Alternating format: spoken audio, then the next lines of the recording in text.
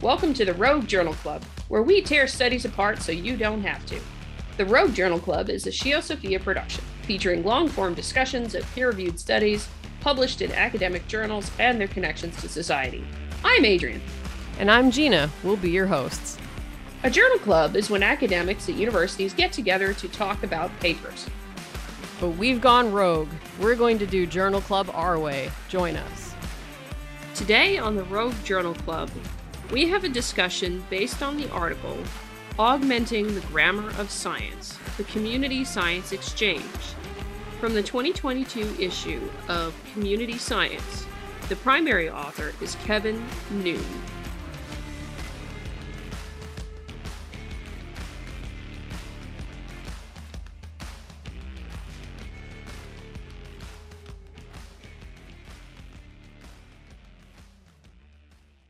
Rock and freaking roll.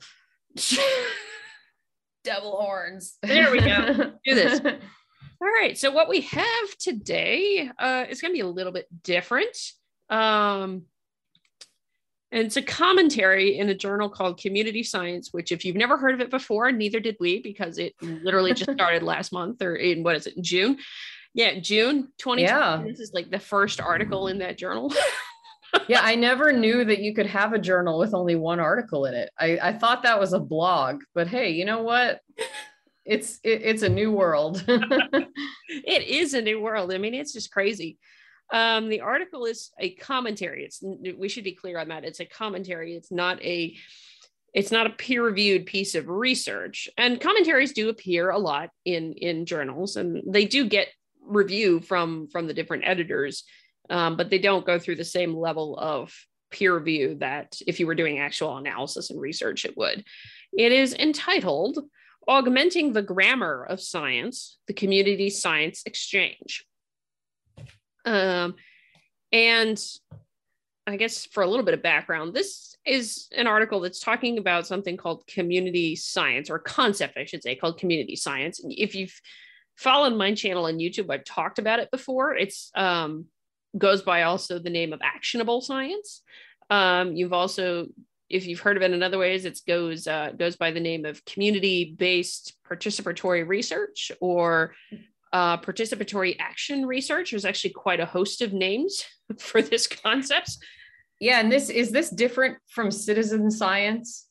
No, actually, I think they talk about citizen science in here as being part of that, or something that was kind of precursor to it, if I remember correctly. Citizen science actually seems cool, because it's like actually the non-experts, so to speak, or the non-professional researchers, I guess is a better way to say it, take part in collecting the data that is needed for some kind of large question. And if you have a lot of people, maybe some studies that's an advantage, because maybe you need like a big geographic distribution over a long period of time. And so citizen science, like SETI at home is one that I know about, but there's lots of different kinds of citizen science. So that's okay. If that counts as community science, then this isn't all terrible. Yeah, no, I've talked about it, and I do think, I think for our audience, I should let them know that at the time of this recording, I had just been listening into a number of different workshops and talks and things like that on the idea of actionable science. So folks may be a little bit of wondering where a lot of that comes from. It's because I have been exposed to it in depth and a lot lately. So, and I think when we were talking about doing this article, it was more so, instead of critiquing a research, let's talk about the idea of what this is, and gets into an interesting idea of, or it gets into a more philosophical question in the sense of what the heck is the role of science in society, or what should it be? And so community science argues something very different. Well, community science is a concept, or actionable science as a concept. You'll hear that I may end up using them interchangeably. Argues a little bit differently, and it's kind of concerning for those of us who are fans of what science is. Yeah, that's a good way of putting it. Because I'm in putting it. I think we were both a little bit more off screen before. Yeah, I meant to say this at the beginning, but like I'm in a bit of a mood, and I've been in that mood for like a week or so. And I just want to say that like some people in the science community should give me their PhD, because I'm a little bit disillusioned with the whole thing this week. But you know, you can quote me on that, but you also have to point out that this is a mood that I'm in. And so I might be a little more sparky and snarky than usual in this episode. So totally all right. Enjoy it. Let me see here. This article is published with two things. So this it has an abstract, but it also has what's known as a plain language summary. In part because I think plain language summaries are appearing more and more often, particularly with like the American Geophysical Union and a few other places. That's just like, we want to make sure our science is accessible to the public. Good sentiment. So let's make a make a summary that anybody can read, and not an abstract, essentially. So I guess it's a public consumption abstract. How about, can I put it that way? Does that even make sense? Yeah. Yeah. And actually, so I'm going to divert just for a moment here. I have a book, two books, actually. One of them is called Clear and Simple as the Truth. This is like if you wanted to read a philosophy book, but about writing. So it's like super boring for nerds like me that obsess over this kind of stuff, but it does talk a lot about like academic speak. And there's another book called The Sense of Style by Steven Pinker, who some of the viewers and listeners of this show may have heard of. And he's a cognitive scientist, and he talks about how people process the written word. So plain language summaries to me are like summaries that actually say what they're really trying to say. And then the abstract that's not a plain language summary is the academic speak, which is like meta concepts and vague things that sort of make stuff sound smarter than they actually are. So I'm a fan of plain language summaries because it forces scientists to actually say what they're really doing. And sometimes it can be more evident that they're not doing anything of substance from the plain language summary. So yes, I told you I was in it. I told you I was feeling sparky today, so go for it. Like plain language summary is lifting the veil on anything that might be BS. Should we? Yes. Yeah, because you have to use real words. You have to use like subject, did, verb to object. You have to actually say what you're doing, because if it can be seen, then it can be explained. This is my philosophy. It's my new buzz phrase. So anyhow, there we go. That works. All right. Well, we're going to be a little bit academic for a bit, and I'll read the abstract first. Do it. The expanding field of community science offers the possibility to augment the way science is done, making closer two-way connections between researchers, communities, and community members. It enriches and improves science through broadening the scope of problem and hypothesis formation to include practitioners who will use the results of scientific investigation. It enriches the communities involved through access to and participation in scientific investigations aimed at their own challenges. In this article, we describe a new facility, the Community Science Exchange, that offers venues for both researchers and community practitioners to publish and share their work to the benefit of both science and communities. So that is the abstract. Dare we read the plain language summary, or? Yeah, here, I'll do that one because, we can trade off. All right. So, I'm not like facing the camera in a very pleasing way here. That's okay. We are in a new epoch. Is it epoch? I guess I'm going to say it that way, in which society needs to deal with the wicked problems, such as sustainably producing healthy, nutritious, affordable, and attractive food for everyone on the planet, while enhancing ecosystem resilience, dealing with climate change, transforming our energy and transport sectors, and ensuring just and equitable access to resources. Dealing with these sorts of problems challenge the research community to become more connected to society and more holistically involve communities and practitioners in the process of science. In this article, we describe a new facility that offers venues for publishing, promoting, and rewarding science done with, not for, communities. It sounds so nice, doesn't it? But it isn't.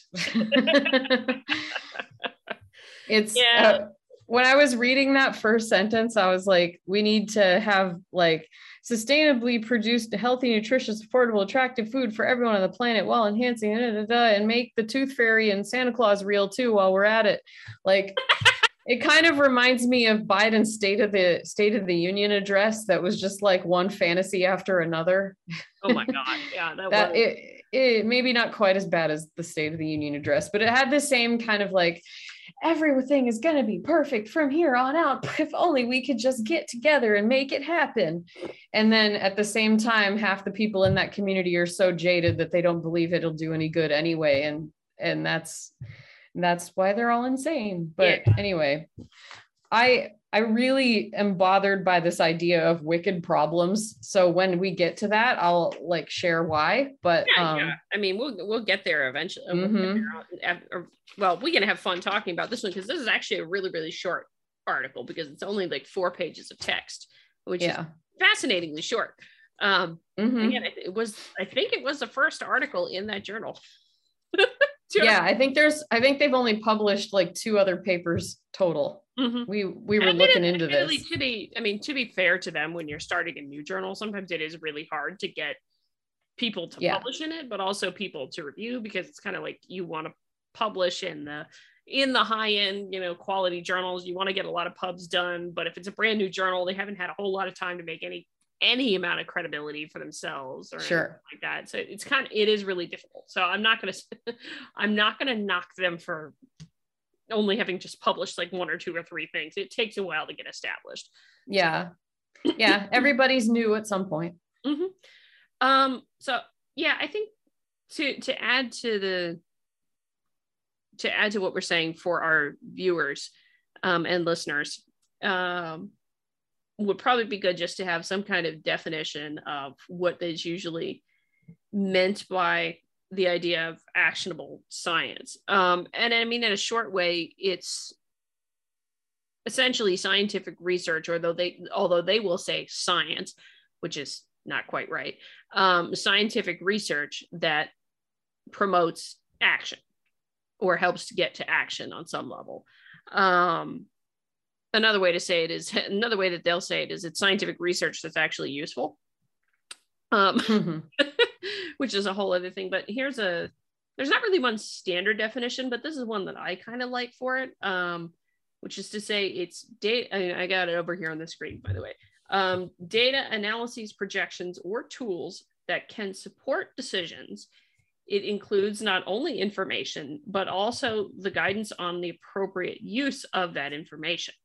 And often the idea of actionable science also comes along with another concept called co-production, which is the idea that there should be collaboration among managers, scientists, and other stakeholders who, after identifying specific decisions to be informed by science, jointly define the scope and context of the problem, research questions, methods, and outputs, make scientific inferences, and develop strategies for the appropriate use of science. Okay. So, I can sense the frustration already. There's okay. And I mean, continue. It's been around longer than people think, because some of the forebears of actionable science goes back to the 1940s. So it's not necessarily super young, but it's come into a lot of prominence in STEM related fields recently, and particularly noticed a bunch of it in medicine and the like too, because of sometimes rightly, sometimes wrongly, there is a recognition that when we do research in the traditional fashion, we publish it, we get it done in put it in a journal somewhere and wait for somebody else to come pick it up and use it for something. It's referred to in the communications kind of thing as the loading dock approach, where you just you're doing it, the research, you're leaving it somewhere else, someone else picks it up. And if it's a decision maker that picks it up, it's not necessarily always the most immediately useful for that decision maker's needs. let alone the fact that they don't necessarily have time or the ability to parse through some of the complicated jargon and language, like what we have, why we have plain language plain language summaries now, those kinds of things. So that's where at least when I was first introduced to the idea of actionable science, that's where a lot of it came from, was the idea that, okay, yeah, we recognize that sometimes for decision makers, we don't produce something that's actually useful to a decision that needs to be a critical decision. And yeah, that's not a helpful communication strategy to just dump it out there sometimes and let people do that. So sometimes that's a right thing. Where I've grown increasingly concerned with it is it comes with, and I think that, yeah, they talk about it here. The article they reference in here in the first section from Jane Lubchenco on her social contract for science, her new social contract for science. It starts to get into things that I get very uncomfortable, because it seems to tear scientists away from what I think is their purpose, which is getting at the truth, right? I've talked about this at length in my own beliefs on that. But yes, they talk about it here. In her presidential address as incoming president of the American Association for the Advancement of Science in 1997, Jane Lubchenco threw down the gauntlet to the scientific community. She stated that since the magnitude of human impacts on the ecological systems of our planet has become so large and pervasive, and since there are intimate connections between these systems and things like human health, social and relational well-being, the economy, social justice, national security, and many others, we need a new social contract for science. In this new contract, scientists would A, address the most urgent needs of society in proportion to their importance, B, communicate their knowledge and understanding widely to inform decisions of individuals and institutions, and C, exercise good judgment, wisdom, and humility. While science is not explicitly defined in Lubchenco's article, she does hint at an inclusive interpretation of the term by mentioning space, medical, environmental, biogeochemical, and other kinds of research, as well as issues such as social justice, economy, and national security. Yeah, that's a lot of things to put on science. Because I don't think science is supposed to do all that stuff. No. I think this is a mistake that I see through this whole paper, this mistaken assumption that these people need some, I'm going to back up. There's a mistaken assumption that you can find that there's like maybe some kind of scientific research that we could do that we're not doing that will somehow prove certain policy approaches and certain like social decisions that we could make as being correct or the best thing to do, and that like we're not doing that kind of science because all these eggheads are just working on basic science and like not making it make sense to stakeholders. I think first of all, you're doing shitty science if you're not considering your stakeholders. So if there's science that's happening in a vacuum where people are not considering the stakeholders, then we should fix that. But the idea that somehow scientific research can extend its reach that far into like policy and society and these sort of messier topics is false. Science is part of it, but it is not it.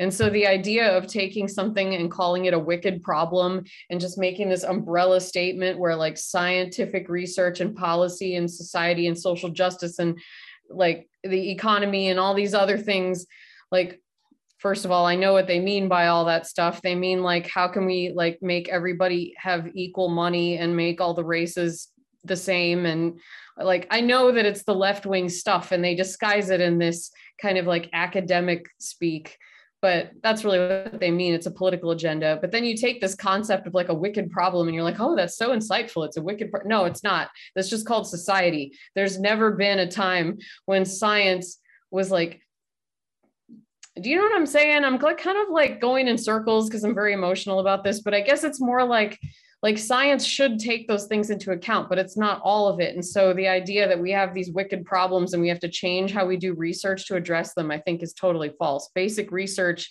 is important to just do.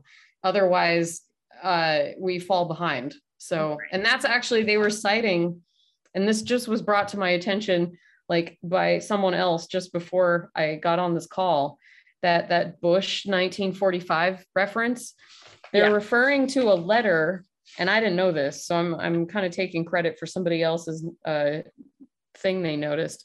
The Endless Frontier, the letter that this individual wrote to the president after World War II, saying like the reason why we did so well in the war was because we had heavily invested in basic science, and so we should keep doing that, and that was what sparked the founding of the National Science Foundation. So that was not meant to be, according to what I was told anyway, and I have, this is secondhand information, but it was not meant to be a treatise for how science should be done. It was just like a letter that was urging the government to invest in basic science. So we should still keep doing that, because that's, you don't always know what the applications are going to be. And so having basic science makes you ahead. So when you need to apply something, you have it there.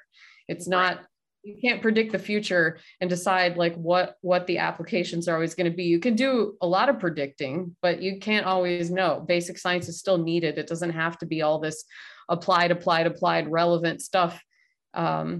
Single research projects are rarely going to have like, I guess, popular appeal, because sometimes they're incremental steps toward answering a larger question. You need a lot of studies to get there, done by a lot of different people with a lot of different perspectives and tools.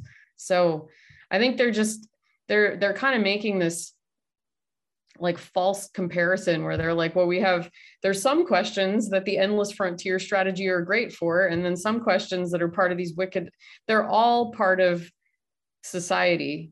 Like all scientific problems have elements of the different other things like policy and social implications and those kinds of things. Like there's no case where science is operating in a vacuum. If it is, then it's not good science, and you should involve the stakeholders. So this is almost like both like trivially true and wrong somehow at the same time. And it's like very frustrating to read.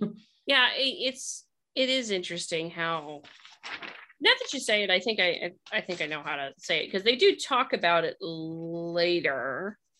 They talk about it later. It's the end of section 5, where they're making a point that the need for and value of discovery science and scientific advancement is not diminished in this strategy. Rather, these needs are augmented by the need for and value of solutions to societal challenges. So they're trying to kind of make the point that they still think basic research is important. But okay. I think maybe I can crystallize your argument a bit, because I think I've been feeling the same thing, and I just kind of figured out how to say it finally. Good. I'm not sure. I'm just kind of word vomiting right now. So no, that's okay. The thing that I think it is that every question, from what might be called basic research questions to the actionable science research questions, are somehow societally relevant. And why? Because some of the basic research questions lead to the fundamental things that we can then go down the road and do actionable research. But also because some of those basic things are life-changing events that we know will have advancement, big impacts and investment on society. Like somewhere along down the line, somebody's going to do a basic science research, or so we hope, at least in basic science research, and find a cure for cancer. Somehow or another, that may very well happen. That is going to be a basic research thing that if it happens somewhere along the line, that is going to be society changing for much of the United States, because there are many people who die from cancer every year. That is very societally relevant, but there's very few people there are very few like public decision makers, stakeholders all the way down on this end of the spectrum that are going to be immediately using that kind of information. The idea of actionable science is this stuff is immediately useful to do decisions at the local level. But what they fail to recognize is those things far up the chain that are perhaps not immediately relevant to a decision maker. Usually when they're talking about stakeholders in this thing, they're thinking about decision makers. They're not thinking about like society writ large or things like that. They're thinking about individual communities or groups of people, or even just right down to like a neighborhood level. If you're working with the Native nations, one of the Native nations would be an example of a stakeholder group. Things like that is what they're thinking of. Those kinds of questions over here on this end with the basic, or what we would think of, or what they seem to describe here as basic research or discovery science, they are very societally relevant, but they're not immediately relevant to somebody's decision making down here. And I think, I mean, it takes time to understand a field. So like your example of the cancer example is interesting, because to me, curing cancer seems like very applied, actually. But what a basic science discovery would be, like a new pathway in a cell, or like a new target, and even that is actually really applied. This basic science research is like understanding phenomena for the sake of the phenomena. So like, I mean, that's kind of why I lump the cancer research in as a basic research kind of thing, because we are still very much trying to understand cancer to the point that we can't even have a cure for it.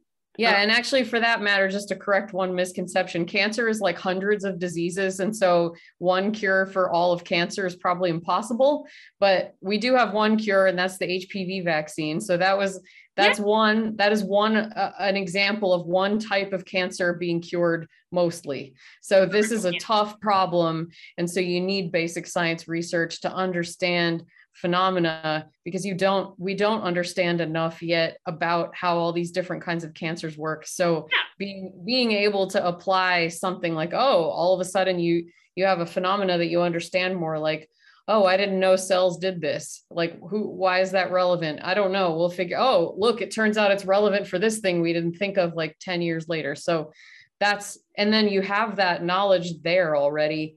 And you don't have to be caught with your pants down 10 years from now going, oh no, we don't actually have an explanation for that. Now we got to go back and study it. You might have some information there, you just don't know what it's for yet. So And it's hard to explain this to decision makers who haven't studied science. It's not like, decision makers are dumb and they don't understand science. No, it's just that science takes a long time to learn. And actually, even if you're super smart, you still have to spend time understanding what's been done on a particular sub question. And so that can be really hard to explain to someone who just needs some information to make a decision now. Like, the need to summarize the field, I would say, would probably, like, to summarize disciplines and to come up with like ways of managing all the data that we have to like have a satisfying, here's what we know so far on this big question based on all these little studies that were done. That's probably something that would help this problem that they're describing, but I don't know if it would make a difference for like equity and all the social justice topics. I think this just like reeks of an agenda, and they're actually pointing out something really obvious that like science already tries to do like all the time, to involve stakeholders and come up with relevant questions. That's what funders look for. Like when you're writing a proposal, they want to know, what good is this for what our organization as funders are interested in? Like, but what are so the funders though, and this is something that is a good question to just ask, I think, where are the funders getting the idea for what things they want to fund? Because believe it or not, this comes up in the discussions of how to do equitable science, if you will, because it's like, who has the power to ask questions, right? Sure. And this is why they're careful. This is why they're caretaking about what the definition of a stakeholder is. And they don't usually mean the funders when they're talking about stakeholders. They always mean somebody who is down the chain as the, not down the chain. That's not necessarily the best way to put it. Like someone who's affected by the outcomes of the study. Yeah, someone who would be affected by the outcome, a community that would be affected by the outcome, things like that. They don't typically mean funders. They don't typically mean the scientific discipline, just advancing science for the sake of it. They mean, is this research going to cause X community to take an action or implement a policy or something like that. And there are some metrics in the actionable science literature that this is how you should evaluate the research as to whether or not it caused X number of policies and X number of communities to change. Yeah. So like, I guess it stems from this basic premise, of course. I've been reading a lot of philosophy lately. Sorry about that. But this basic premise that the world needs to be changed drastically. Oh yeah. And that's bothersome because I don't think the world is perfect. But what do they mean by the world, and what do they mean by change? And like, of course, all those questions, but then like, do they mean radical revolution, or do they mean piecemeal solving of real problems? Because I think some scientists hear the second thing and the ideologues hear the first thing. And that's like scary, because I don't like seeing this stuff creep into science. I'm starting to wonder if it's anarchy in disguise, or some kind of crazy political agenda that like there's all these well-meaning academics that just like want to make the world a better place. And they're like, yeah, this is how we're supposed to do it, even though it means we have to actually deny the norms of science that got us here. There are three on the second page. I remember being taken aback by the three things that they deem as problems with the current culture of science. Yeah. It's like at the top of the second page. So this is crazy to me. So there are many reasons for this lack of connection between science, societal issues, and solving wicked problems. One is because the current culture of science views maintaining the independence of scientific endeavor as a primary consideration. Short-term political considerations or the central issue du jour should not influence what science questions are addressed or how science is performed. Yeah, I agree with that. I don't think that's a problem, but they seem to. Another aspect of our current scientific culture stemming from the Endless Frontier report is that science should be left to the professionals. Involving stakeholders in framing scientific questions or investigating scientific issues would inevitably decrease the rigor of these activities. That's actually possible. I mean, you could debate how much of that is true. And depending on the stakeholders, that could be true or not.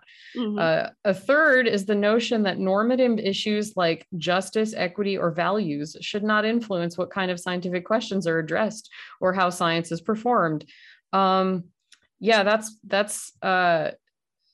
saying that is they're saying the problem is, or that normative, the fact that scientists think that justice, equity, and values should not influence what kind of science questions are addressed or how science is performed is the problem, and that we need to like let normative issues dictate how science is performed. Like that's what they're saying there. Is that right?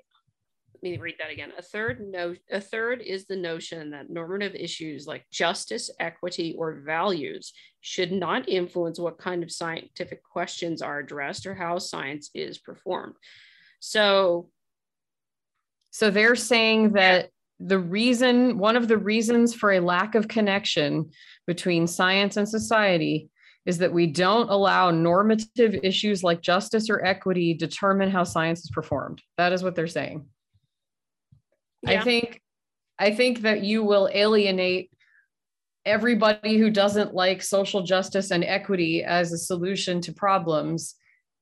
And I think a lot of them don't care. I just want to let you guys know that as somebody who interacts with many academics and someone who used to be a lefty, I can tell you that I am starting to wonder if any of the people that I know actually care whether or not they alienate you, if you are a conservative or a libertarian or somebody who likes the Enlightenment values of classical liberalism. They don't care. They don't care if it makes sense to you. I've run into this with science communication, where I try to explain to people that you can't use ideological language when you explain science. And some of them yell at me or yell about me when I'm not there and say that I am tiptoeing around the facts to protect the feelings of science deniers. And I'm saying I am not doing that. I never tiptoe around facts. I think climate change is real, but I'm also going to talk about it in a way that's level-headed and not panicky, because I don't want to push people away. And I want them to be interested in science, and I want them to make up their own minds. And so if you do this, if you make social justice and equity something that drives how science is done, forget what that does to like bias, but it's going to push away people who already distrust science already. Like, how is this going to help anything? We're not going to solve climate change at all if you can't get the conservatives on board with a reasonable decision that they can get behind. So this is what makes me cry. So I don't know. I mean, climate change is bad for people. I think the planet will be okay. Yeah, well, it depends a little bit on who you talk to with that one. But yeah, you're an expert in that. I shouldn't be talking out of turn on that. No. Okay, I don't mind. I don't mind. Don't worry about that. No, I think you're right in what they're thinking, that they assume things would be better, or these kinds of scientific research would be better if these things were incorporated into it.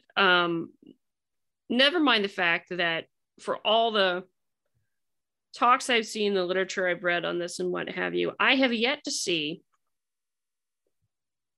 anyone give me a metric of success for equity in particular. How are you going to know that you've achieved equity in science and scientific research? How are you going to know that? You've not given me anything metric wise. I have yet to even see a great definition of it. Well, I actually, about equity, isn't one of the metrics they look for is like a perfect cross section of society represented in all careers, like where the proportions have to be like. Yeah, it's interesting because like how everyone will say it's like equality of opportunity and having enough resources to make the same opportunity, right? But really what they're trying to get at is not equality of opportunity. They're trying to get equality of outcome. Sure. When you do that, which you're not ever going to get just in a general sense, because if you're talking about individual people, we have our individual talents and abilities and what have you that are widely varied amongst people. The individual is the ultimate minority. Right. If you will. And that's the thing is like, let's say you throw everything you've got, you give people tutoring, you're doing this, you're doing that, you give all the money in the world to somebody and give them the training to be a scientist and what have you. But if they don't have the talent for it, if they don't have ability, if they don't have a desire to do it, they don't have curiosity in it, they don't learn their lessons really well about what science is and how to work in science, it doesn't matter how much stuff you throw at that person because they're just not going to make it. Because eventually somebody's going to say, no, I'm sorry, you're not good at this. It's hard to swallow these ideas. And I think to bring it back around, actionable science is just like, I think it's another way of trying to like make everybody the same and give everybody like an upper middle class quality of life. I don't know. Sometimes it's actually really hard to pin down what they're trying to do, but it does remind me a lot of the anxiety that I've always had through my upbringing to like end suffering or something. Yeah. So, and I mean, you hit at the point that bothers me because I think I read it to you in the other thing when we were off air that one of the definitions given elsewhere is that, and this is specifically to participatory action research in a particular study. Participatory action research seeks to understand and improve the world by changing it. Literally, that's all the definition is for that in that particular paper. Again, like I said, there's not really one standard definition for this. They kind of haven't figured that out, which is, but it all, the only thing I see in common with all of them that concerns me, because I'll be perfectly frank, I think the idea of doing scientific research for specific stakeholders is not a bad idea. I don't think that's bad.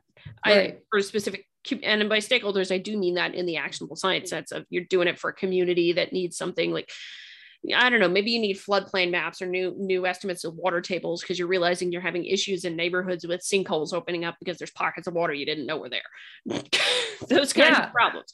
Those problems are kind of no-brainers though, when you're trying to get money or you're trying to get buy-in from a community. Like, of course, that's a good scientific problem. If that's all they're talking about, then have at it. But I'm suspicious that's not what they mean. No, and that's why I'm getting concerned too, because I think, being there, empowering people, helping folks get the answers that they need, helping communities get the answers that they need to make the decisions that they want to make as a local municipality, as a tribal nation, as a state.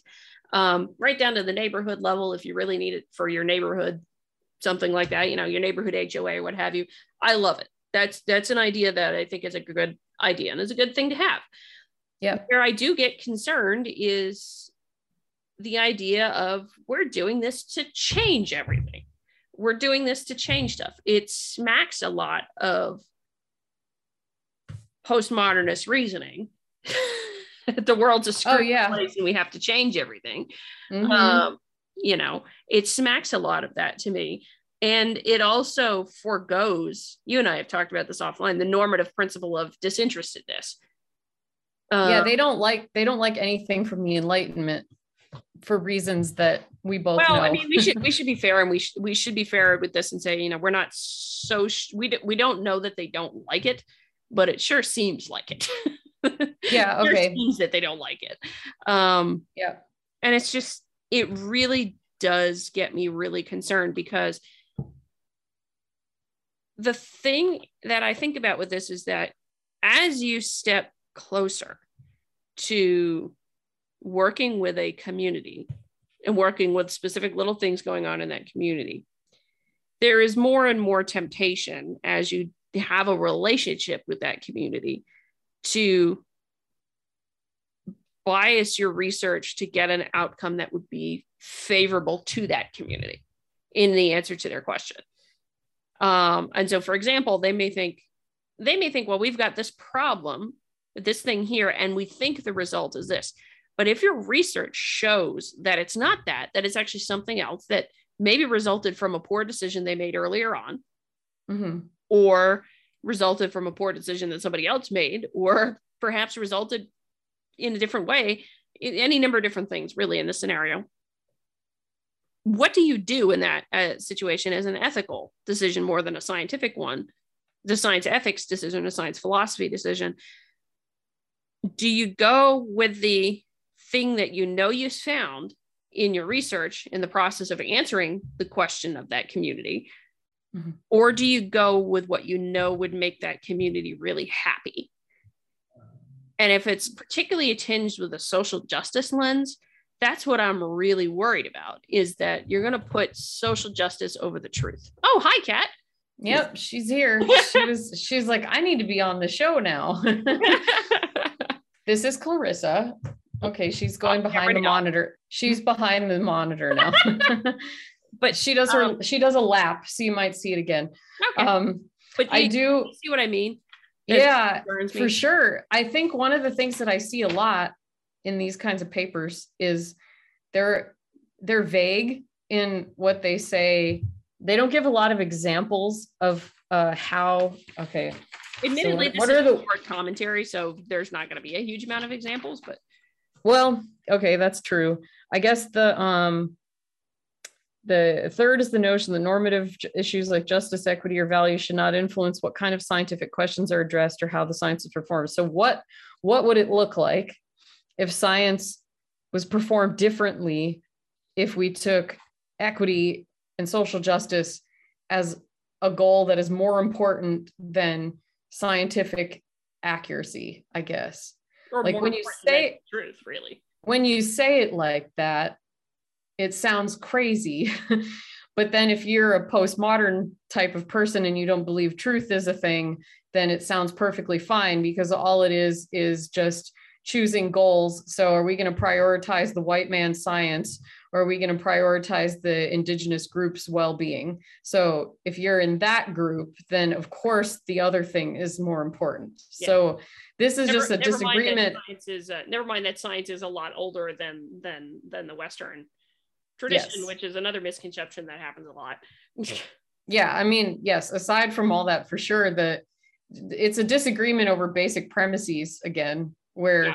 You know, one side is like, scientific objectivity and truth, and these things are important, and like these are foundations of science, and without them science doesn't work, etc. And then you have the other group that says truth, ha ha ha, how naive you are to believe in such a thing as truth. We could never even find, we'll never, you know, there's no such thing as truth. How naive you are to believe in it. We have to prioritize the well-being of oppressed people. Those are just there's no way to prove that one of those is better than the other. I mean, I think personally, I choose the first one because I think bridges would fall over if we did the postmodern thing. So I think there's some outcomes that just demonstrate that one way of seeing the world just functionally works better than the other. I do care about the well-being of oppressed people, to use their words. Yeah. However, I don't think this is the way to deal with that. No. And I mean, but then, you know, the way that I have these debates in my head all the time with like imaginary woke people, which is probably why I don't sleep that well. Oh, no. So I have like these. You need to stop having that debate with a woke person in your head. Yeah, I need to not have debates with woke people in my head, period, because I think they don't like debating. And I think we disagree on our basic premises. And so you always feel like, oh, how could I like come up with an argument that's going to make my position self-evident? And you can't. And I think that's actually the mistake they're making in trying to include social justice and economic things and whatever they meant by national security and all these other like social problems, lumping that into research. Those are ethical questions. Those are things that need to involve science plus other disciplines that are not science and other. So I agree in that sort of trivial sense, but I don't know if that's what they mean. Maybe it is what they mean. And then in that case, they're kind of what they mean either, but it reminds me of another problem is like science as the process that it is doesn't give anyone a moral compass. You do have to come to it to some degree with your values. It's like your value is, you know, if you value the individual or things like that, or you have a conservative worldview or a liberal worldview, mm-hmm. That's ancillary in the idea of the normative principle of universalism that anybody can do science. Doesn't matter. So long as you're following the process and the reasoning and that's key. That's what matters. Yes. But in that vein, I'm reminded of, oh my gosh, this is going to sound weird. Hey, I just ranted about this. I think we're in that. Yeah, it's gonna be we can be in that. We can be weird. I just ranted about evolution for like 5 minutes without breathing, and I'm pretty sure that if this video has any viewage, that could be easily clipped and taken out of context. And I'm in here like panicking now that my career is over, but it's fine. I don't care. No. But anyway, no. What I was thinking is, there's the famous saying after the Constitution was ratified. And Benjamin Franklin was asked by a woman outside the building, what kind of government do we have? And Ben Franklin responded, a republic, if you can keep it. And it was a famous line because the thing about the republic and the Constitution and what have you is that it only works really if everybody adheres to that. If everybody adheres to that idea. And I almost like to think that the scientific process only stays the great thing that it is if everybody adheres to some degree, at least, to the rules of the process, that you're not going to bias your research, or you're going to try your best to avoid biasing your research based on self-interest, that you're going to be having everybody you're going to practice by universalism. You're not going to care what the background of the person is. You're going to evaluate their work based on its merits. That scientific knowledge does belong to everybody regardless, and that we evaluate things with the organized skepticism that is the logical empirical criteria for evaluating everything. Science doesn't stay science as a process that it is if you don't value that process. So in a way, you do come to doing scientific research with a set of values. If you're doing science in the traditional perspective, it's that you value that process and you're willing to put your own personal values aside because you recognize the value of that particular process also. But what this is asking, in a sense, to me, when I'm reading it, is that you want to put your personal values into that process. And that's where I'm just like, no, you're throwing out the rule book here. Yeah, I mean, I think that's the objective. And I think I actually realized how to explain the difference between science and all that other stuff. I think I finally came up with it. So science is the process of falsifying claims. So it's falsification, which is linked to hypothesis testing, which is linked to forming research questions and all those things. So with a science experiment, you can take a universal. So this is like the solution, Karl Popper's solution to the problem of induction. So inductive reasoning is you take like one single outcome and you make a universal claim. And so he suggests that we use deductive reasoning, where you go from the universal claim to a testable statement, and then you falsify that statement. And if you fail to reject it or fail to falsify it, then you keep going. And that's like the easiest way to deal with the fact that you can never like prove something is true beyond the shadow of a doubt. So science can do that, but policy decisions and moral decisions and complex social decisions, though it doesn't operate on the falsification mechanism. It's different. You can't falsify that a certain policy is the best. You have to try it. And actually, in certain situations, a certain policy may work great, but then like fast forward the clock of time a little bit and you try the same thing again, it might not work. Right. Because it's true. Maybe a wicked problem is a way to describe like highly, highly complex social decisions that science is a part of, but you can't apply falsification to all those like messy moral and ethical decisions. Right. You have to take, because you have beliefs, you have cultures, you have all these different things that you have to take into account that all of course matter. So if this is what they're calling for, what I'm saying, if that's all they're saying, then I'm on board. I think it's great. I don't think that they can actually lump all of those things into the falsification umbrella. And I would bet that they're not actually trying to do that, because they keep talking about social justice, which comes from postmodernism, which doesn't actually like falsification or any of that stuff. So it's like quite a head scratcher. Yeah.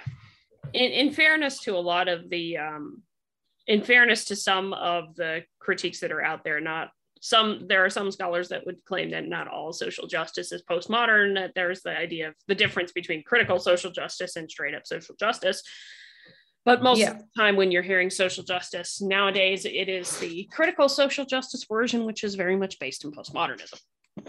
Yeah, I mean, if you are not cool with the fact that objectivity is real and that truth, however unknowable, is something we should still strive to understand, if you're not down with that, then it's probably postmodernism influenced, at least, even if you don't know that that's the word for it. Yeah. And most people don't. Most people don't, for sure.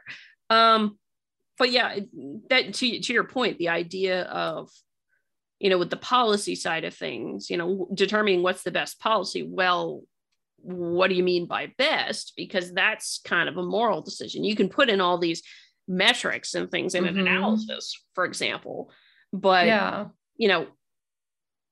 if it's what then in that metric set is good and what then is bad is something of a moral decision.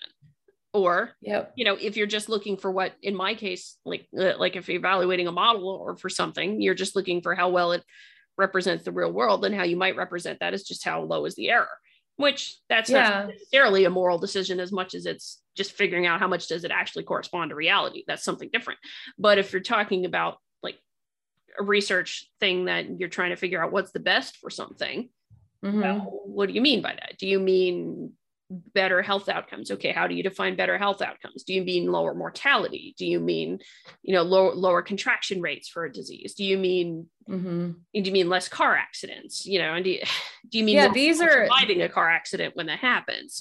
So this is utilitarianism, like the ethical system where you can actually do like quantitative ethics, where you have like, you find a metric like disability adjusted life years, or something really like dollars. Okay, so you could look at like the cost of something, so businesses make, so this is like how you would make an ethical decision using quantitative methods, but it's not falsification. You're not like testing a hypothesis about the policy or the decision. You're actually just choosing to use a utilitarian, like consequentialist ethic, and then picking a metric and then weighing it. But you've decided that that is how you're going to do it. There was nothing that like proved that cost benefit analysis is the best way to make the decision. You can base it on some kind of like moral code. Like the 10 Commandments is a great example of a moral code, but there's lots of different kinds. Like you'd have a code of conduct or something like that, or you could have a, what's the other one? We're actually preparing an ethics course for SciWorthy. So all this stuff is like right on my fingertips, like virtue ethics. So there are things like, well, I think, you can make a moral decision based on like, well, I believe in honor or integrity. Those are like virtue. Virtue for me is integrity. I personally believe in being a high integrity person and being honest and, that kind of stuff. So you can make a moral decision based on that, but there's no way to falsify whether that's the best ethical system to choose. You just have to choose something. And that's why these things are messy, because you can actually make a decision using, like, you can have a group of people that all arrive at a decision using different ethical systems, and they might arrive at the same conclusion, and that's awesome, but that almost never happens. So you have to figure out how to harmonize. They all have exactly the same data, but if they have an ethical difference, a point of worldview difference, they'll come to completely different conclusions about what the decision should be. We see that with the race and gender stuff, where we're looking at like income and things like that.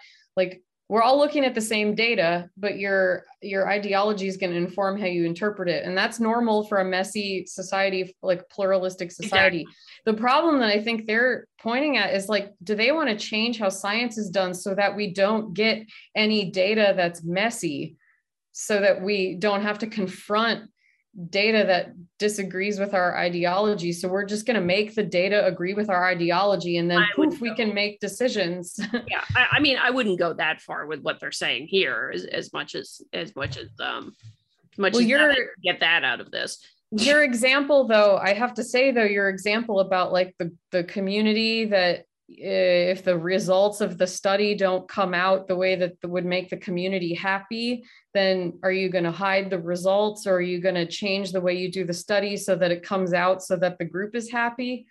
I don't know. Did I misunderstand what you meant by that? Because that would be. You got that right. You got that right. I mean, and that is a concern, and that's the concern that I have, because there is a natural kind of thing in people, or at least I think there is. And maybe, hey, if you're a psychologist out there watching, let me know if I'm crazy.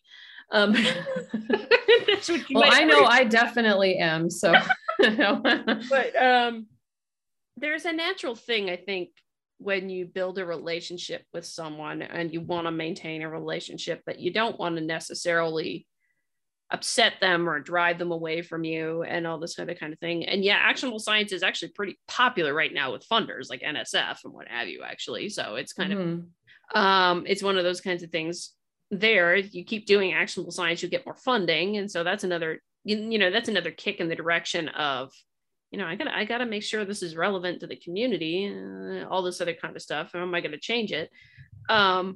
But you also, if you're doing actionable science research and you want to keep doing that, then you have to maintain that relationship with the community.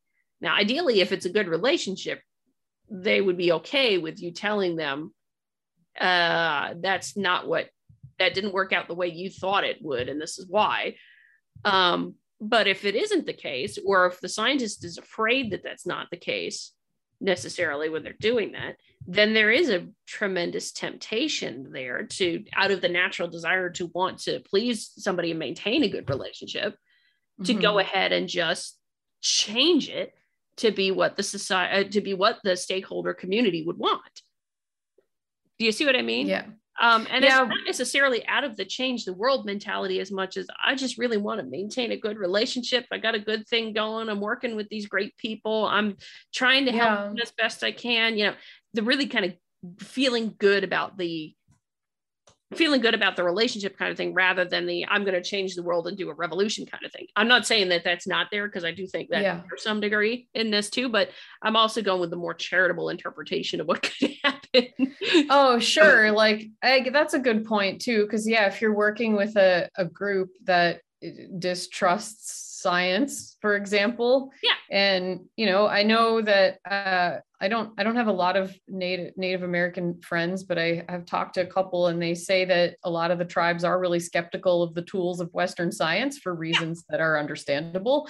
So if you're working with one of those groups, you probably don't want to screw up the trust that you work so hard to build. And I could see that being a challenge. I think though that it's not obvious that we should immediately toss scientific objectivity out the window to preserve those relationships. There's got to be a way to preserve the relationship and the objectivity. I feel like to admit defeat on that is really careless. It would be really careless. But I mean, we're also in a current time where if you offend somebody, you can end up losing your job. Or if you unintentionally offend somebody, you can end up losing your job, so I would not blame a young scientist for being really scared to say it at this point. And I mean, you get I guess you could say in my career I have done actionable science in the way that I think of it, which is some of the examples that we talk about, or it's like you got potholes or something wrong with this river, we need to figure out about hazard mitigation and what have you. I've done that. I've not done things where I've tried to get particular decisions made or particular policies, or there's been a drive for particular policies to be done. I've not done that. And I would prefer to stay the hell away from that, because that's not my jam. Yeah, I mean, policy stuff is tough. You actually have to understand a lot. It's a field of its own. That'd be like doing a new area of research for you, and you've spent your time and intellectual energy on one set of tools, and that's what you're bringing to the table. And so it makes sense. One could say it's a wicked problem. It is. Maybe I'll come around. I know you dislike that phrase. I don't think we ever got a no, you didn't say why you dislike that phrase. I think I actually don't mind the word itself. I think it's just the idea that like there's problems in science that are separate from all these other things. And I think that that's a false dichotomy. Okay. Like the concept, I'm fine with the phrase. I don't care. But yeah. Okay. So maybe you said I missed it, but that's. Yeah. It bothers me because it's kind of seems like a way to, it's a misunderstanding of that sort of ethics versus falsification thing I was talking about. Yeah. Where you have science, which is in the domain of falsification and deductive reasoning. And then you have all these messy ethical and policy related things that are not made using that mechanism. They're made in other ways. And in a sense, you sometimes have to just accept like this is the axiom that I'm working off of. This is the axiom that you're working off of. And we're just going to figure out how to harmonize these things on a case by case basis. But we're not going to like touch the science process. That's like, that operates independently, and we can draw from that pool if we want. But I just get the sense that the wicked problem thing is trying to like loop all the other stuff in and like figure out how to like prove that, you know, one particular approach is the correct one using the methods of science. And I'm not really sure they're going to be very successful with that, because it just doesn't work. They have to read Popper. They have to understand how it works. I know I'm a little bit of a Popper evangelist, but it's admittedly, I haven't read Popper, but you know, I think I've told you this privately before. It's like things like the normative principles of science and Karl Popper and what have you.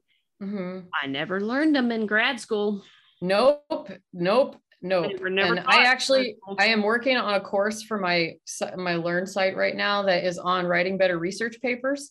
And I'm hoping that it launches at the end of the month. I've been kind of working around the clock on it, but along with the ethics course, I'm putting this one together, and it has philosophy of science in it, a crash course for people writing research papers, because I think that a lot of undergrads go into grad school and or you come out of grad school and you're still totally clueless about what a research paper is and why it's different from an argumentative essay. And there's so many bad papers out there because they misunderstand that stuff. So it's super important to me. I've been diving into it. I'm going to pull up, where is it? Yeah, this is one of them. I've got like this, you can find, I think, for free on archive.org. So it's actually like, it's a classic book. It's like from 1940 something or other. I forget it's been revised in so many times. I don't even know. The very first publication was 1959, I think. No, 1935. And it was in German.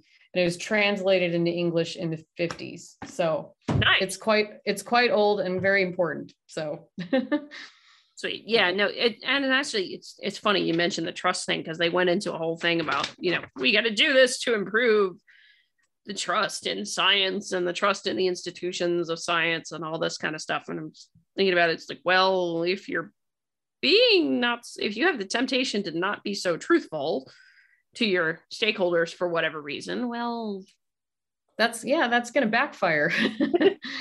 That will not end well. So, and, you know, also the improving trust, I agree with them that that's important to do. Yeah. I think the Native people that that are of concern with these climate adaptation issues, like working with Indigenous groups is a whole other kind of trust building than working with like run-of-the-mill American science deniers, I guess. Yeah. They're different populations. And I think even among science deniers, I'm being a little bit uncharitable, because that's a lot of different groups of people. And I'm starting to really lose a lot of faith in the academy, and I've been in it. And I actually really do strongly value the scientific process, as you can probably tell. Mm-hmm. But I'm starting to think like, man, I kind of wonder, I'm not surprised that there's a lot of people that are out there looking at these PhDs going, who the hell do they think they are? Like, because there's not a lot of good reasoning going on, and it's kind of embarrassing. Yeah. I mean, it's interesting for me because people know, although I haven't said where, I do work in the academy outside of talking on YouTube and other things. And it's interesting for me because there's plenty of times working in the academy where I've absolutely felt torn in half, because it's just like, you know, yeah, I appreciate you people. You're brilliant. Don't get me wrong. There are some, excuse my grammar, Copa. There are some really brilliant people who work in universities and academia. I've met a lot of them in my own field, and they are fabulous to work with. They're brilliant people. But I do think that even with this kind of stuff of actionable science, if any, I don't know a whole lot of them that, well, I do know a lot of them that do, and I know a lot of them that don't. But even with that, they don't really get to know someone who has a very different worldview from their own. Yeah. And there are a lot of people who can, you see, and believe it or not, talk about this. This is what strikes me so strange. They talk about this in the actionable science talks and in the literature and what have you. And, valuing the knowledge of your stakeholders kind of thing. It's basically a kind of language that comes out there. It's just like they have all these knowledges, they have all this information that you're gonna value it. They have their own ways of knowing. Kind of thing comes up a lot. And yet, this is gonna sound harsh, but this is the only way I can think of to put it. It sounds very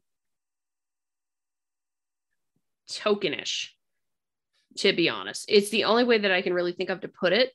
It's the only word that really comes to mind, because it's just like you value it, yes, as information, as knowledge, what have you, and you recognize that it's other people that have it, but at the same time, it's just like token people that have extra knowledge that. Yeah. No, when I was in alternative medicine, this was really rampant, and I called it foreign people / indigenous people are magical, which is kind of a racist view. And I guess I learned actually earlier today, just to make sure the audience knows, you're speaking of this of other people that you've worked with. This is not necessarily you. Oh, no, it's definitely not me. I think this is ridiculous that people think this stuff. When I was in alternative. I want to make sure that was on the record, because I didn't want somebody to clip you and say that she thinks this, ergo. Oh boy, isn't the internet terrible? Hopefully that doesn't happen. I don't know, but no, I don't think it will, at least we have it on record to say otherwise. So no. When I was in naturopathic medical school, this was a misconception that many people had. It was a very racist fallacy that I thought even at the time was kind of silly. And I like was into sort of the holistic stuff at the time. So that, and then I learned that another word for this is the noble savage fallacy. Oh, yeah. Yeah, that's a variant of it. And that's like also super racist and old fashioned. And I don't know if people still believe that stuff or if they think other people believe it, but like for the record, it's dumb. It's horrible. Neither of us speaking believe that at all. There we go. Yeah, like if you're gonna clip the other thing, then clip that part too and stick it together. Because I mean, seriously, I grew up in a very diverse area when I was young, and I have noticed over the years that as I meet people as adults that didn't grow up in racially diverse and culturally diverse areas, like some of the things I had to confront about race, I confronted when I was like 10. Yeah. And I sometimes am surprised that people still think some of these things. And I guess that's my naivete also, because I don't know, when you being a teenager in the 90s, we were just like, everybody's people, we're all valuable and great and awesome. And we all deserve chances and people shouldn't be mean to each other. Like this used to be common knowledge, and now it's like a radical idea. It's kind of sad. Yeah, it used to be, and it's strange now. Yeah, it really is. But to get back to the point, to me, I always feel torn in two, because it's like I know these are good academic people, and at the same time, I can see that as much as they try, they don't genuinely connect with people on a human level. You know, people who are not. It's really, really tough. It's why like there are a lot of days when I feel more at ease and more at home, not being anywhere near a university and just being out there having dinner with some great people. Like, loved it the one day I got home from a trip. I went to a Waffle House the next morning for breakfast because I had nothing in the kitchen. And pardon the language here in a second, but I was greeted by this wonderful server, and we hit it off and had a great conversation while I was eating my breakfast, and she was serving everybody else and laughing and John, what have you. And she said to me, "I'm Bonnie, and I'm the friendliest asshole you'll ever meet." And I love that woman. I want that on a shirt. That's a great thing to say. That's awesome. That was the greeting right when I walked in the door. And I'm like, that's fantastic. I love it. Yeah. No, I'm like more at home with those kinds of people who are just like regular people just laughing and yakking. And for the record, as much as Waffle Houses can be really horrific, maybe in a little bit of endorsement, I love going there just to hear some of the conversations people are having and, get a little sense of like local issues and what have you. And it's so fantastic. but that's totally off tangent. But yeah, I think, I mean, I work so torn in two though, because there are days when I do feel at home in a university, and there's other days where I'm like, nope, I'd rather be in the Waffle House down the street. Yeah, I actually have that feeling a lot. That's probably why we get along, because I think I spend more of my life outside the academic bubble. Maybe it's about 50-50, because actually with my work, even though I'm not doing research and I'm not at university or anything, and I have the SciComm stuff, that I work with a lot of people still that are at universities. And, you know, to be frank, a lot of them are really amazing, caring people, and they really want to do good. And they really do try to juggle all these different complex social issues. And they care a lot about their students, and they're like excellent educators. And I really like working with them. And actually the people that are in my program, I think are genuinely sympathetic to the kind of SciComm stuff that I want to teach people. So they're great. I think maybe politically we probably don't all agree, but who cares, you know, like, fine. I think we're all kind of in it for like, in just enriching students' minds. And that's like a very rewarding place to be. But I do often feel like an alien. Like, I've gone to a conference recently, and then I was like attending another one as a guest.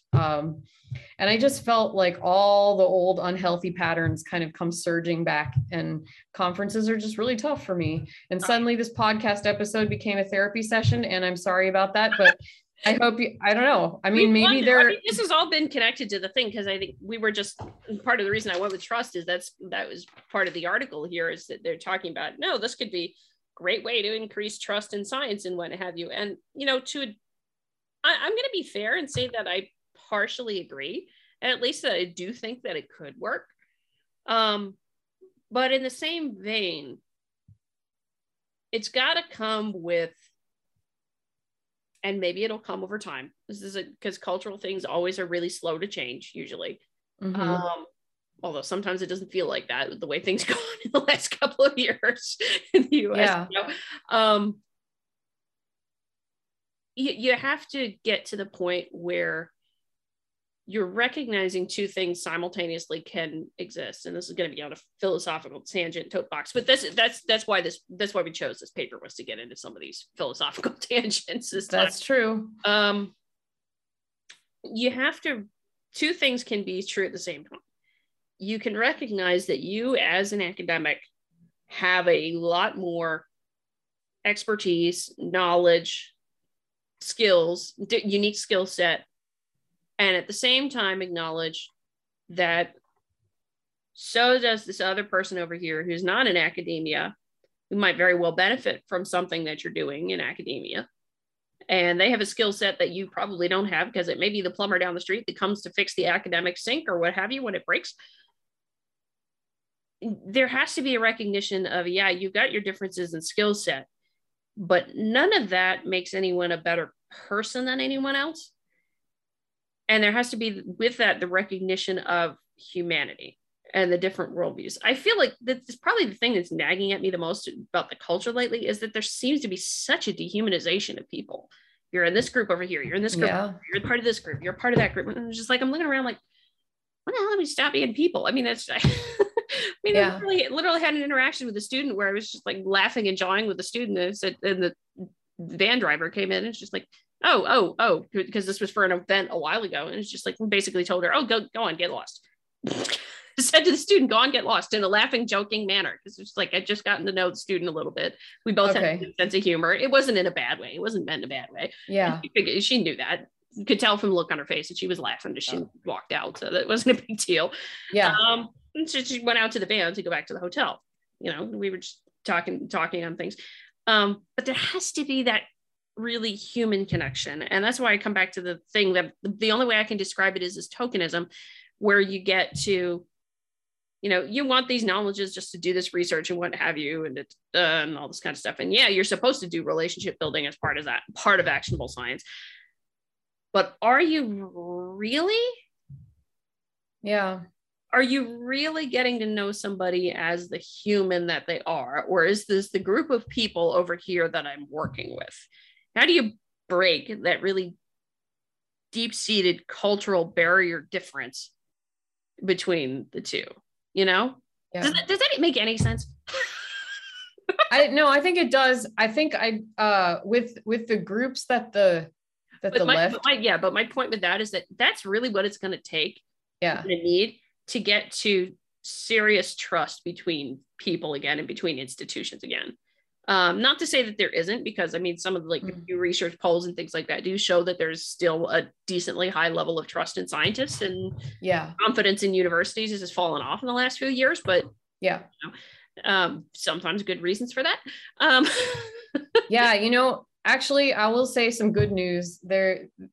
While the undergraduate population has its usual frustrating quirks, this summer's crop of students that we've been working with at our organization do actually seem in large part open to and think it's important to listen to the viewpoints of those who disagree with you. I'm glad to hear that. That gives me some... There was a science communication like discussion that was part of the program that I was eavesdropping on and kind of participating in as like a helper, but the other person who runs the program had like put this out there. And I was really like encouraged to see how many people were saying, like, I think the prompt was like, how do you deal with science deniers or something like that?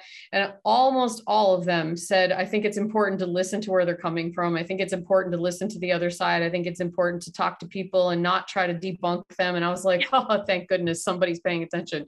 So and I mean, I agree. And although I'm always skeptical if you say it versus are you going to do it eventually. That's the other kind of thing, you know, when you're it's a lot harder to do than but because I mean the actionable science literature, and I think they make it even I think they even say it in here, I can't recall for sure, but you know, that one of the things you have to do is you have to know your audience, right? And you have to know who you're working with and all that kind of stuff. And that just involves just sitting and listening and talking. And maybe it's over beer, maybe it's over dinner, maybe it's any number of different things. I actually very much agree with that sentiment from the actionable science kind of how you build trust. I mean, what is it? It was Texas Tech University pre-COVID. I don't know if they relaunched it after the last couple of years of lockdowns or what have you, but they had a thing called Science by the Glass, where everybody would just gather around in a bar and talk science. Oh yeah, they have science on tap at a couple places. Those things are fun. And like, well, okay, so from a SciComm perspective, the actionable science paper pointed out like that it can be hard for non-professional scientists to understand why scientists would study certain problems.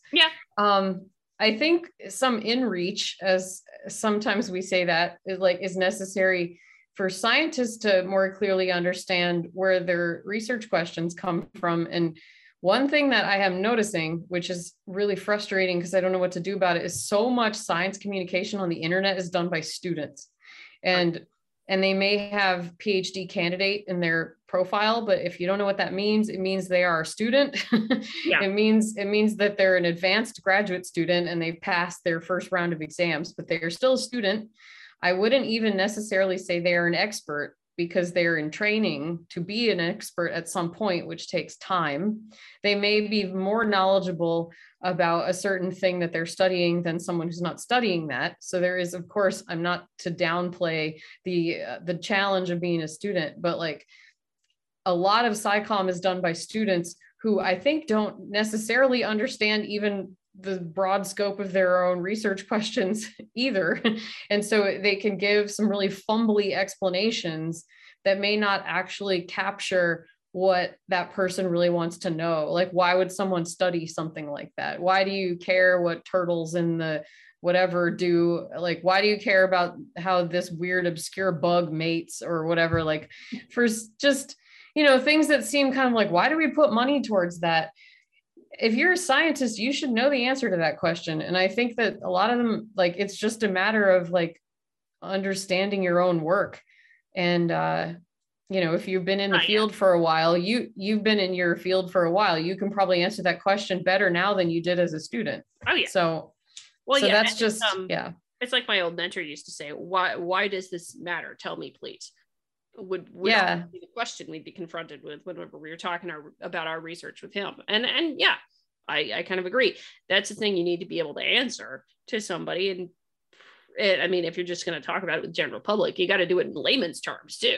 You can't just do it in your own jargon or anything like that. Yeah, It's a mess, but there's a lot of things and like ideas with actionable science that I do agree with. I just get really, really concerned about the whole idea of pushing your values into the scientific process such that you end up biasing things. And then also the question, the ethical question of what do you do when you're in that situation of the research. And maybe, and this is the other thing, is like, there is an assumption about the purpose of scientists from some of the actionable science things. Like I've seen all the times, like the purpose is to change the world, just to put it in frank language, or to make change.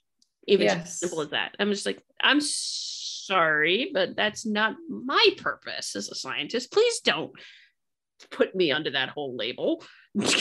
Yeah, there are obviously always things about the world that could use some improvement, always, forever. That's always going to be true until the end of time. Yeah. And then there's a lot of things that I think we do really well that we should keep. I don't want to throw it all out. Yeah. So there's got to be a little bit of a happy balance here, although I do think postmodernism has no place in science either way. No, and actually that book, and I wish I had it here because it's hilarious, but Steven Pinker's book, The Sense of Style, he makes the most amazing dig on postmodernism that's like beautiful. I forget exactly how he said it, but it was something like, postmodernism doesn't even believe that you can use words to refer to anything at all. And The Onion made a great made a great dig at one of postmodernism's most famous advocates, Jacques Derrida. When he passed away, The Onion wrote an article, said Jacques Derrida dies in air quotes because you can't use a word to refer. Anyway, isn't that terrible? It's like so tasteless, but also like kind of hilarious. I mean, well, not that Jacques Derrida is a human. I don't mean to laugh at that, but I the play on words is pretty awesome. They talk about that a lot in here with cynical theories. It's talked about a lot. The ideas of postmodernists believing in everything is created as a product of language. Language is the creation of everything, and so that's why you can just fungibly change words at will and change reality. Essentially, is the kind of idea there. But that's why. That's another problem, is because that doesn't work when you say, I mean, you can, let's just pause it for a moment. Like somebody goes out there and says the sky is green, and then we get into an argument over the sky being blue or the sky being green. It's like, it's blue unless it's a cloudy day.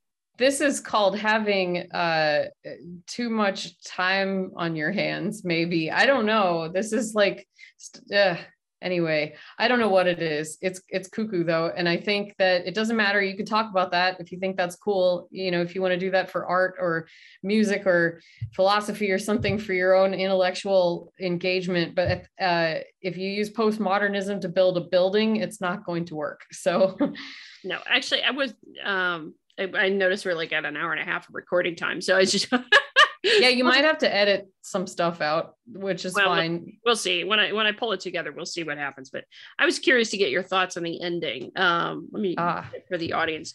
It is not too late for the scientific community to pick up the gauntlet thrown down by Jane Lubchenco in 1997. In fact, there is probably no more timely moment for the research community to rise to the challenge.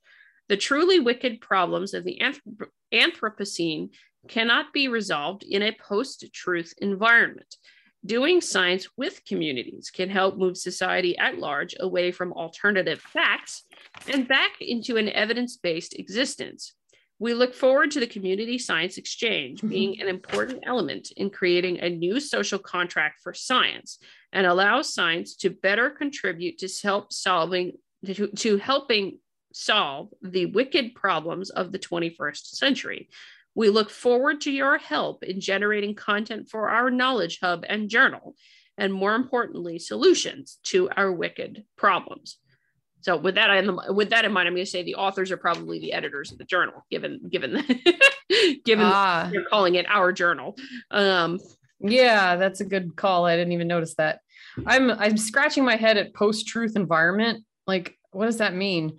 And then alternative facts and back into an evidence-based existence makes me think, oh, so like humans were totally like rational and fact-based until recently. Like, I don't understand what they mean. Like, when were we fact-based? I think we've been becoming gradually more fact-based as a culture, as a species, like gradually over thousands of years. So I'm not sure what they're referring to as the past of like when things were better. But like, I mean, yeah, I hope that we engage the communities that they're talking about in scientific development, as long as we don't like change the science process to make their feelings protected. I don't know. I think that what we talked about with like not wanting to damage relationships built with communities that are like stakeholders in outcomes of science, like I think that's actually a really important question to talk about. And the ethics are messy. And I don't think that the left-wing social justice worldview is the only way to properly deal with those things. And I don't think the other alternative is necessarily racism. I think that there's definitely lots of different ways to talk about these problems and deal with them responsibly and respectfully. And, you know, so if that's all they're saying, then I'm on board with this community science exchange. I don't want to see it become a vehicle for the leftification of the academy. I think that what's funny about these papers is that they're either calling for something really radical and not okay, or they're pointing out something that's really obvious that scientists are already doing. Yeah. And I can never tell which it actually is, because the language is so vague sometimes. Yeah. I mean, it is vague and nebulous language that I'm just like, I'm not 100% sure what you mean, but if we're going to be moving forward, you got to give me some specific definitions. You can't just leave it super. Yeah. And even so, like I've been talking about the problem of definitions in my course. So it's even not so much definitions as like, just be specific about like what you're going to do. Just use verbs, not meta concepts, but say some action words. Like, I want to know what you're going to do. So no. And that really wasn't there. Although admittedly, you know, that's the first article of a thing. So I guess maybe the thing they've done is made a journal that they're just going to publish these kinds of things, or actionable science research or community science research, or however the heck you want to call it. Yeah. So I think on our scale for this paper, I actually am right in the middle. And here's why. I think that it could be a dumpster fire if it turns out that all that suspicious language that I was reading into turns out to be a dead ringer for the usual stuff that isn't healthy for science, like critical theory and postmodernism and far left politics and things like that. So it would be a dumpster fire if that's the direction they were going. It actually is not a terrible idea if it turns out they're going in the other direction, where we want to involve stakeholders in these broader ethical discussions, of which science is just one informant. Yeah. That I'm cool with. So we should keep an eye on this topic, see where it goes. Yeah. And if it turns out that it's going down the shithole, then we can give it the proper rating. And if it turns out that this is a good idea and that we're trying to be responsible with our science communication and relationship building, then we can give it an apple pie. So yeah. That's I'm in the same boat, because I mean, admittedly, I've been exposed to this stuff for a fair bit longer than you have. I don't know how much you've gotten into actionable science stuff before now, but no, this is my first foray, so I appreciate it. I'm glad I know about it now. Yeah, but I think it's one of those things, like I said, I think the exchange that you're talking about could be a really good idea, but I'm in the same boat. It's like, if your thing is about remaking the world in postmodern sense and what have you, and, you know, using science as an agent of activism and training people to be activists, no, I'm not interested in that. I don't think that's a good thing. Yeah, if they do that, then they're going to lose a lot of people's trust. And admittedly, probably some of the communities that the left tends to care a lot about, because they may have belief systems that run counter to science. And if you're too pushy, then they're probably not going to trust science anymore anyway. So I don't know. It's hard, but I think these are problems that are worth tackling in a rational way, not in like an activist way. So But yeah, that's a basic premise that I start from. I think rationality is good. Not a lot of people think that. So no, not a lot of people think that anymore, which is sad. There's a whole bunch of papers that I know I've found recently that would be interesting too. But yeah, I think I'm in the same boat. It's like actionable science is certainly interesting, and you know, this is the kind of stuff that makes me feel torn in half sometimes as a scientist. It's like, yeah, the good stuff. Same. Yeah, I saw some music friends this weekend, and I remember being like, oh, people who don't ask me what I do for a living. This is lovely. Oh heck, so, I burned my fingers making a lamp this weekend. So, oh, that's cool. Creative weekend. Woohoo! Yeah. All right. Well, I guess this is a wrap then, unless there's any more thoughts we have. I don't think I do. We'll get this up soon enough, and ought to be fun for everybody. I think this is a cool episode, very different from our normal thing. Yeah, ripping like apart an article left and right. Philosophy, therapy, feelings, politics, me freaking out and ranting about stuff. I hope no one clips it. I'm like so scared now, but it's okay. All right. And we'll take a look at it. We'll take a look at it before we put it up and just make sure we're comfortable with it. But indeed. Yeah, all right. I think that's it. Cool. Stay curious, everybody. Thanks for listening to this episode of the Rogue Journal Club. If you want to suggest articles for the show, please consider becoming a supporter of shiasophia.locals.com. The link for the Locals community is available in the show notes. The Rogue Journal Club is a Shia Sophia production. Copyright 2022.